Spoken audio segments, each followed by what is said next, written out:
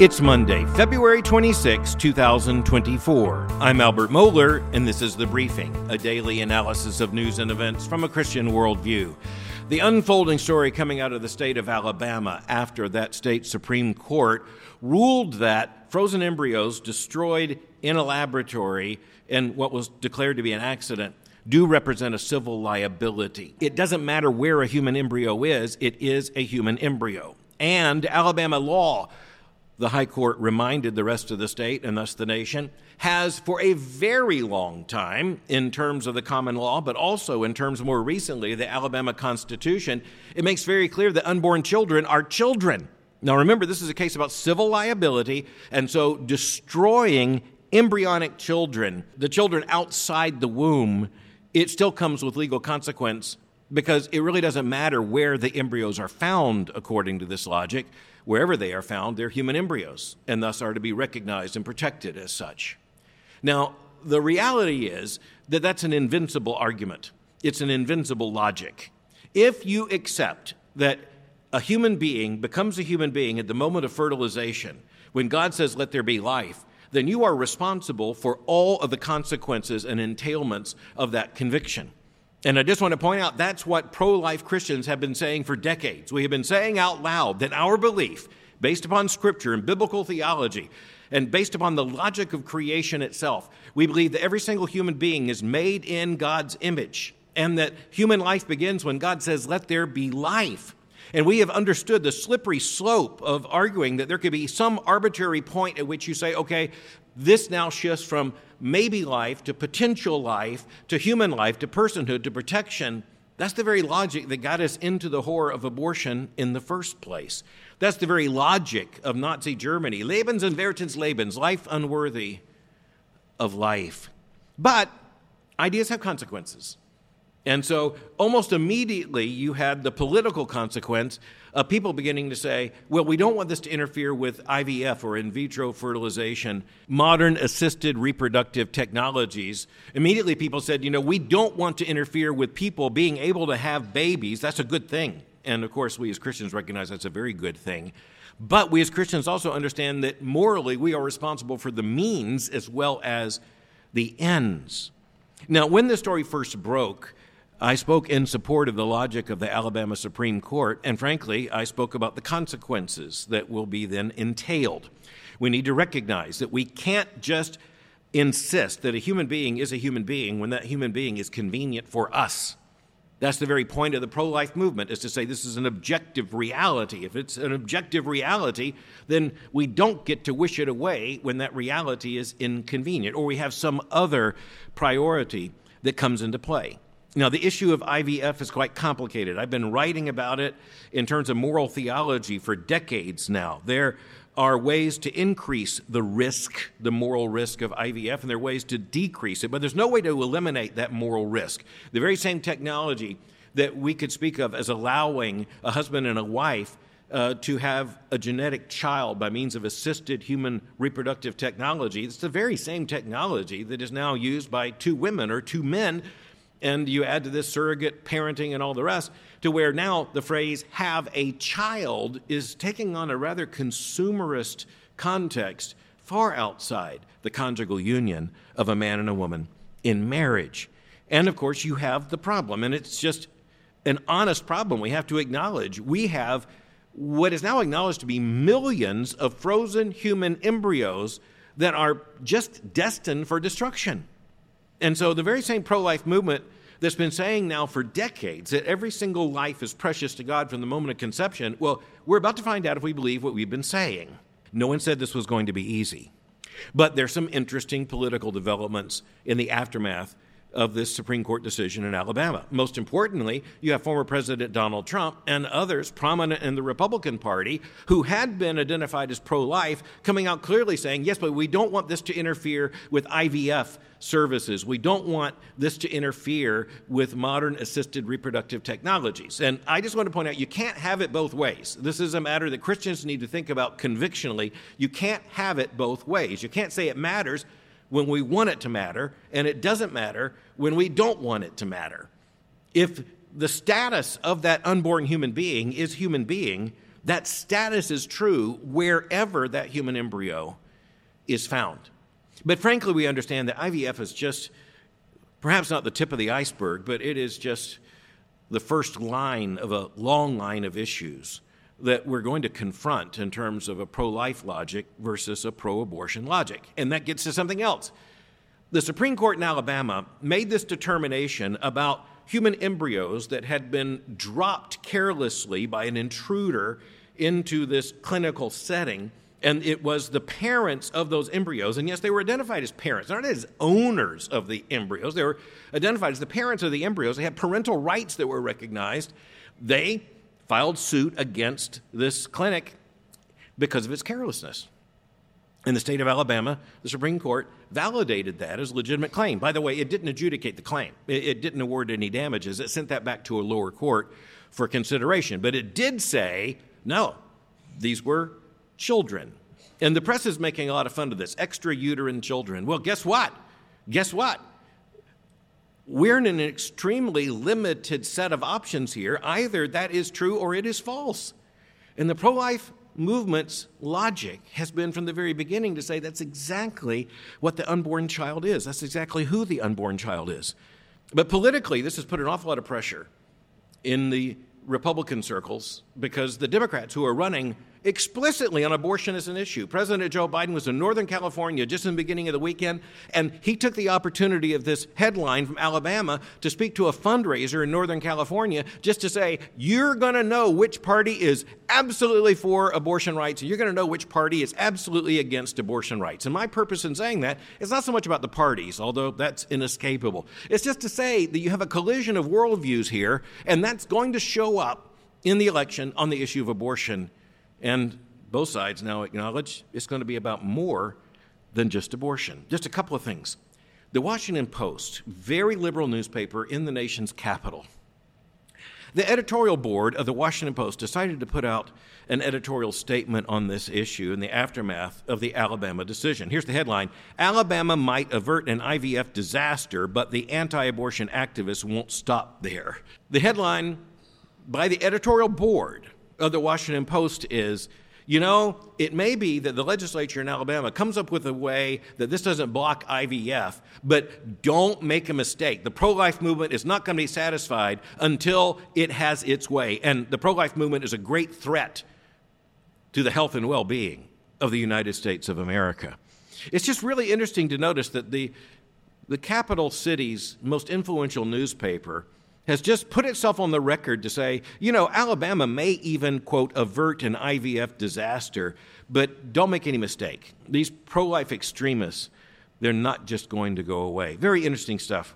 The editor said, quote, an overwhelming national consensus is rapidly making an impact. The episode is much less positive, however, in what it demonstrates about the insistence of some on the religious right to roll back progress, technological, social, and legal, on matters related to reproduction and reproductive freedom, end quote. Okay, I didn't put all that together. They did. Now, in worldview analysis, I would say all those things belong together. But this didn't come from a conservative Christian. This came from the liberal editorial board of the Washington Post. They understand that all of these issues go together, and that's why they say the picture is a lot less positive, even if they fix this, according to the Washington Post, because, again, it demonstrates the insistence of some on the religious right to roll back progress. So there you understand why the clash of worldviews comes down to very predictable patterns. Because you have people on the left who style themselves progressives, and they believe that history inevitably points in the arc of a progressivist trajectory, and that every once in a while, a group of people shows up and they just won't go along, like conservative Christians, or as labeled here, the religious right. Our agenda, according to the editorial board of the nation's most influential paper in the capital, is to roll back progress. And notice the words they say after that: technological, social, and legal, on matters related to reproduction and reproductive freedom. So they're the ones who immediately say, okay, this is tied to abortion, because they know it is. Because our opposition to abortion is not based upon the fact that it is aesthetically distasteful. It is based upon the argument that it is the willful destruction of a human being made in the image of God. And here's where It's just a matter of the bottom line. It either is that or it is not. And, it's one thing for the secular world to get confused about this. We can't afford to get confused about this. Very same newspaper, opinion columnist Alexandra Petrie. She wrote a piece, very liberal. Here's the headline. Congratulations, Alabama court says that embryo is as good as a live child. That is not what the court said in terms of as good as if that's even the right moral category. In other words, this is inflammatory. It's written in such a way that it doesn't clarify, it confuses, but she really does accidentally clarify.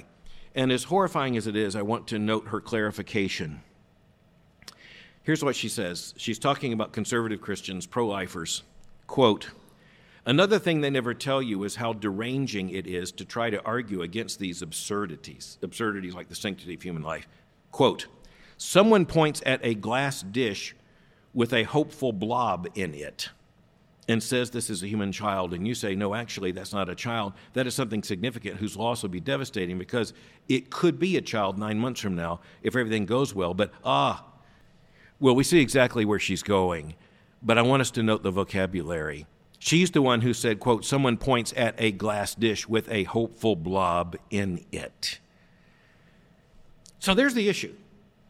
That human embryo is either a human being made in God's image or it is a hopeful blob.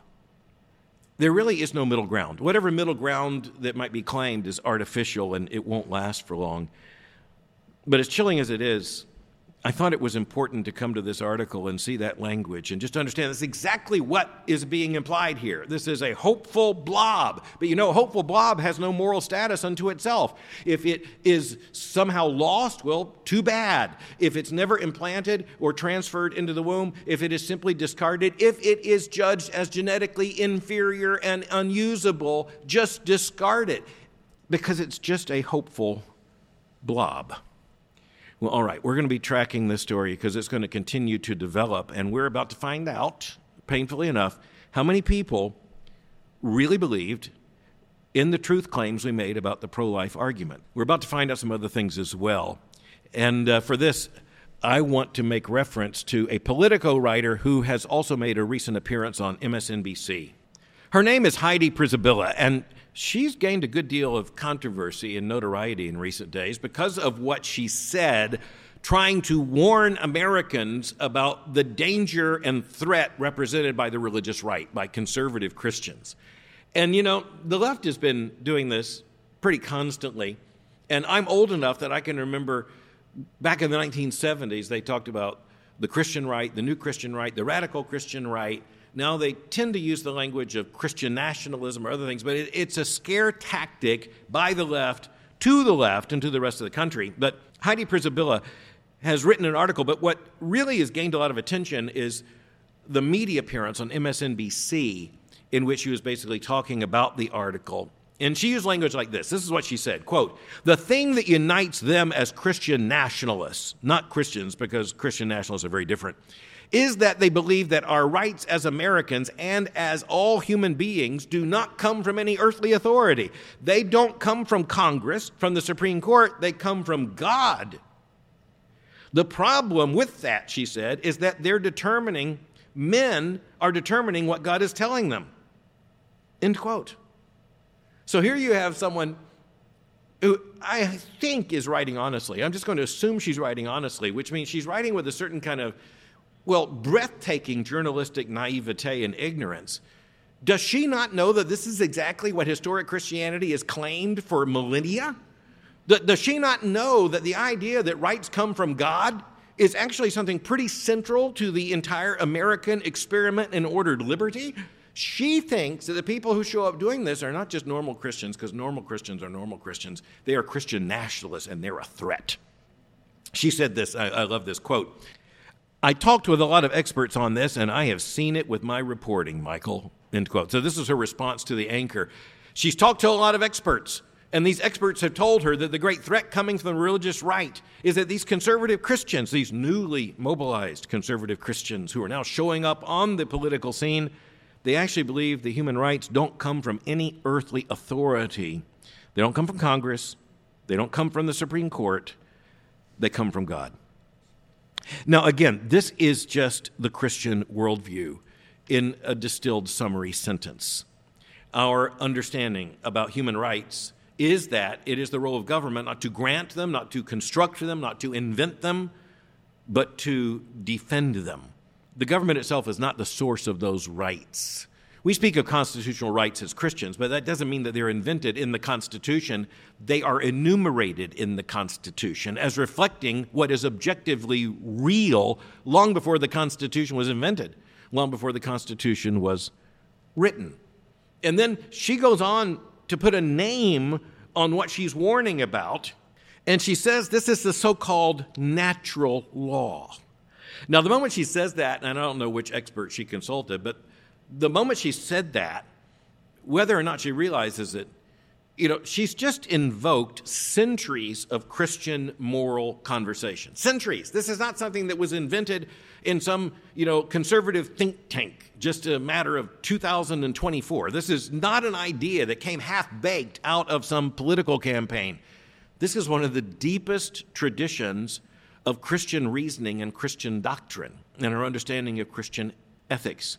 Natural law. Now, we as Christians, particularly as Protestant Christians, we understand that the most important issue is the revelation of God in Scripture. But we don't deny there is a natural law. And as a matter of fact, we insist upon it. There's a creation order. There's a reason why every single civilization, whether or not it has the Bible, has come to a pretty clear understanding of male and female. And that is because even though the Bible is extremely clear about why God, to his glory, made human beings male and female, you don't actually need the Bible to understand there is a difference between male and female. And frankly, it doesn't take a great deal of natural law sophistication to figure out what it means and why it matters. But it's also important for us to recognize that in the long intellectual and political history of the United States of America, natural rights have been invoked from the beginning. As a matter of fact, long before there was a constitution, even long before there was a nation. Just think of the Declaration of Independence, 1776, when the founders of the American experiment spoke of those rights which were endowed by the Creator.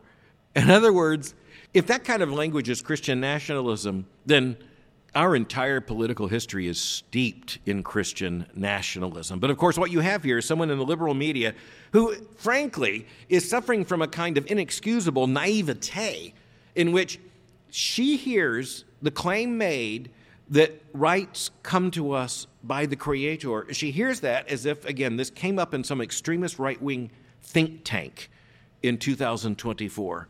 It's just another reminder of what we are up against, because this particular development, this story, it really combines what we face in the national media. And, one of the things I realize in dealing with the national media over and over again is that an awful lot of these reporters and the people active in American journalism, and this includes those in the elite circles of American journalism, they tend to be very young, and they were trained in very leftist contexts.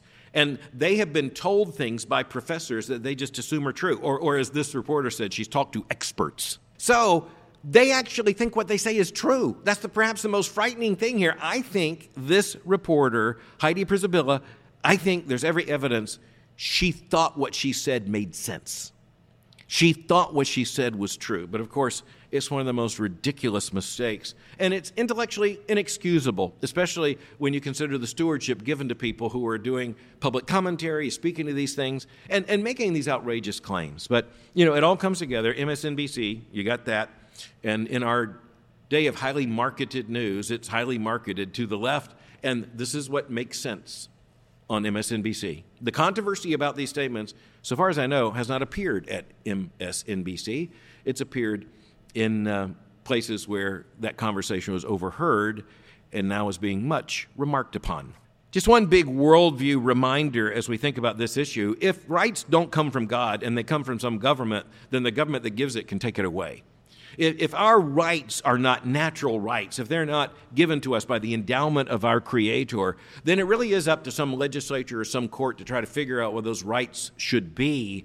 But then, of course, that logic. It's a logic of, okay, who should have them and who will not have them. It's a perverse logic. And we just need to recognize, once again, what's at stake. Getting this argument wrong is not a matter of, say, a mistake in political science. It's going to be a mistake that reverberates throughout the entire society. But finally for today, speaking about mistakes that reverberate through the entire society, one of those mistakes was the Supreme Court decision in 2015 known as Obergefell, by which the Supreme Court of the United States claimed to have invented a right for a man to marry a man or a woman to marry a woman. And at the time, one of the dissenters from that majority opinion, Justice Samuel Alito, warned that there would be an inevitable collision between religious liberty and this newly invented false right of same-sex marriage. Well, just last week, in a statement in response to a petition that came before the court, Justice Alito unloaded, and even as he agreed with the majority that the Supreme Court would not take this case on a technicality, and I greatly regret the technicality, but the technicality is real, and because of the rule of law, I'm going to acknowledge that I think the court acted rightly because of that technicality. But nonetheless, it afforded Justice Alito the opportunity to jump out and say, look, what's behind this is exactly what I warned about in the Obergefell dissent. What's happening here is that you had someone who received a punitive action from the state. In this case, it was the state of Missouri, and it was about impaneling a jury. And the jurors, potential jurors, were asked about their religious convictions on homosexuality, and they were struck. Conservative Christians were struck from the jury pool based upon their answer to the question. That's exactly, Justice Alito said, what he had been warning about. The New York Times reported it this way, quote, Justice Samuel A. Alito, Jr., renewed his criticisms of the Supreme Court's landmark decision recognizing the right to same-sex marriage, saying that people who oppose homosexuality risk being unfairly labeled as bigots and treated as such. That was Alito's language back in 2015, labeled as bigots and treated as such. But given this most current issue, the justice said, quote, Americans who do not hide their adherence to traditional religious beliefs about homosexual conduct will be labeled as bigots and treated as such by the government. And he just went on to say, that's no longer just an implied threat. That is now a real and present danger. And we just need to recognize that Justice Alito was right in 2015 and he's right now. The collision between artificially constructed, judicially defined rights, because here's the most important thing. We don't believe the Supreme Court affirmed that right, a right that was pre-existent and what we would call as theologians ontologically real. We believe that the Supreme Court invented the right. Thus, it's a fake right. But the problem is that the courts will use a newly invented, artificially constructed right to violate the very real religious freedom and religious conscience of American citizens. Justice Alito and many others on the Supreme Court, in the minority, sad to say, in 2015, understood the threat. And I think it's very important that Justice Alito said, look, we're not going to let this technical matter before the court pass without recognizing what we warned about is exactly what is at stake here. But before leaving you today, I want to make mention of what happened in a rural Spanish village just in the last several days, where a former Russian helicopter pilot by the name of Maxim Kuzminov met a very untimely, very violent death. And this is just another example of how totalitarian governments act, how dictators act, how Vladimir Putin acts. And it's also a reminder that there's a very old Russian pattern here, which is that the enemies of the state tend to disappear sometimes in a relatively short amount of time. And so just think of Alexander Navalny and think of some of the other things that have happened just over the last several years, Sergei Skripal, also Alexander Litvinchenko and others. Think of all the poisons that have been used. The enemies of a dictator tend to disappear. And when you have a dictatorial regime like this that seems to be clearing the decks, just think of Yevgeny Prigozhin just a few months ago. When a dictator clears the decks, guess what? He clears the decks. But it's also interesting to note that several of the victims of Russian assassination attempts, they have been assassinated, or the attempted assassination has been made with some kind of very rare nerve agent, which tends only to have emerged in a Russian military lab. So they're not hiding this. But when it comes to Maxim Kuzminov, let's just remind ourselves that he was the Russian helicopter pilot who took his helicopter and landed it in Ukraine, defecting from the Russian army in a very embarrassing incident for Russia. And he was rewarded by the Ukrainians, and against all advice, he left Ukraine and went to a Ukrainian community near the Mediterranean in Spain, where they found him. And when they found him, they riddled his body with bullets, and then they ran over him with his own car and then stole his car in order to make the getaway. We live in a fallen world, and this is just another reminder of the fact that in this world, people who have the opportunity to gain this kind of power will do so, and once they are in power, they will do absolutely wretched things to keep that power. It's not as if we've not been warned. Thanks for listening to The Briefing. For more information, go to my website at albertmohler.com. You can follow me on Twitter by going to twitter.com/Albert Mohler. For information on the Southern Baptist Theological Seminary, go to sbts.edu. For information on Boyce College, just go to boycecollege.com. Today's episode of The Briefing was recorded before a live audience in Aliso Viejo, California. I'll meet you again tomorrow for The Briefing.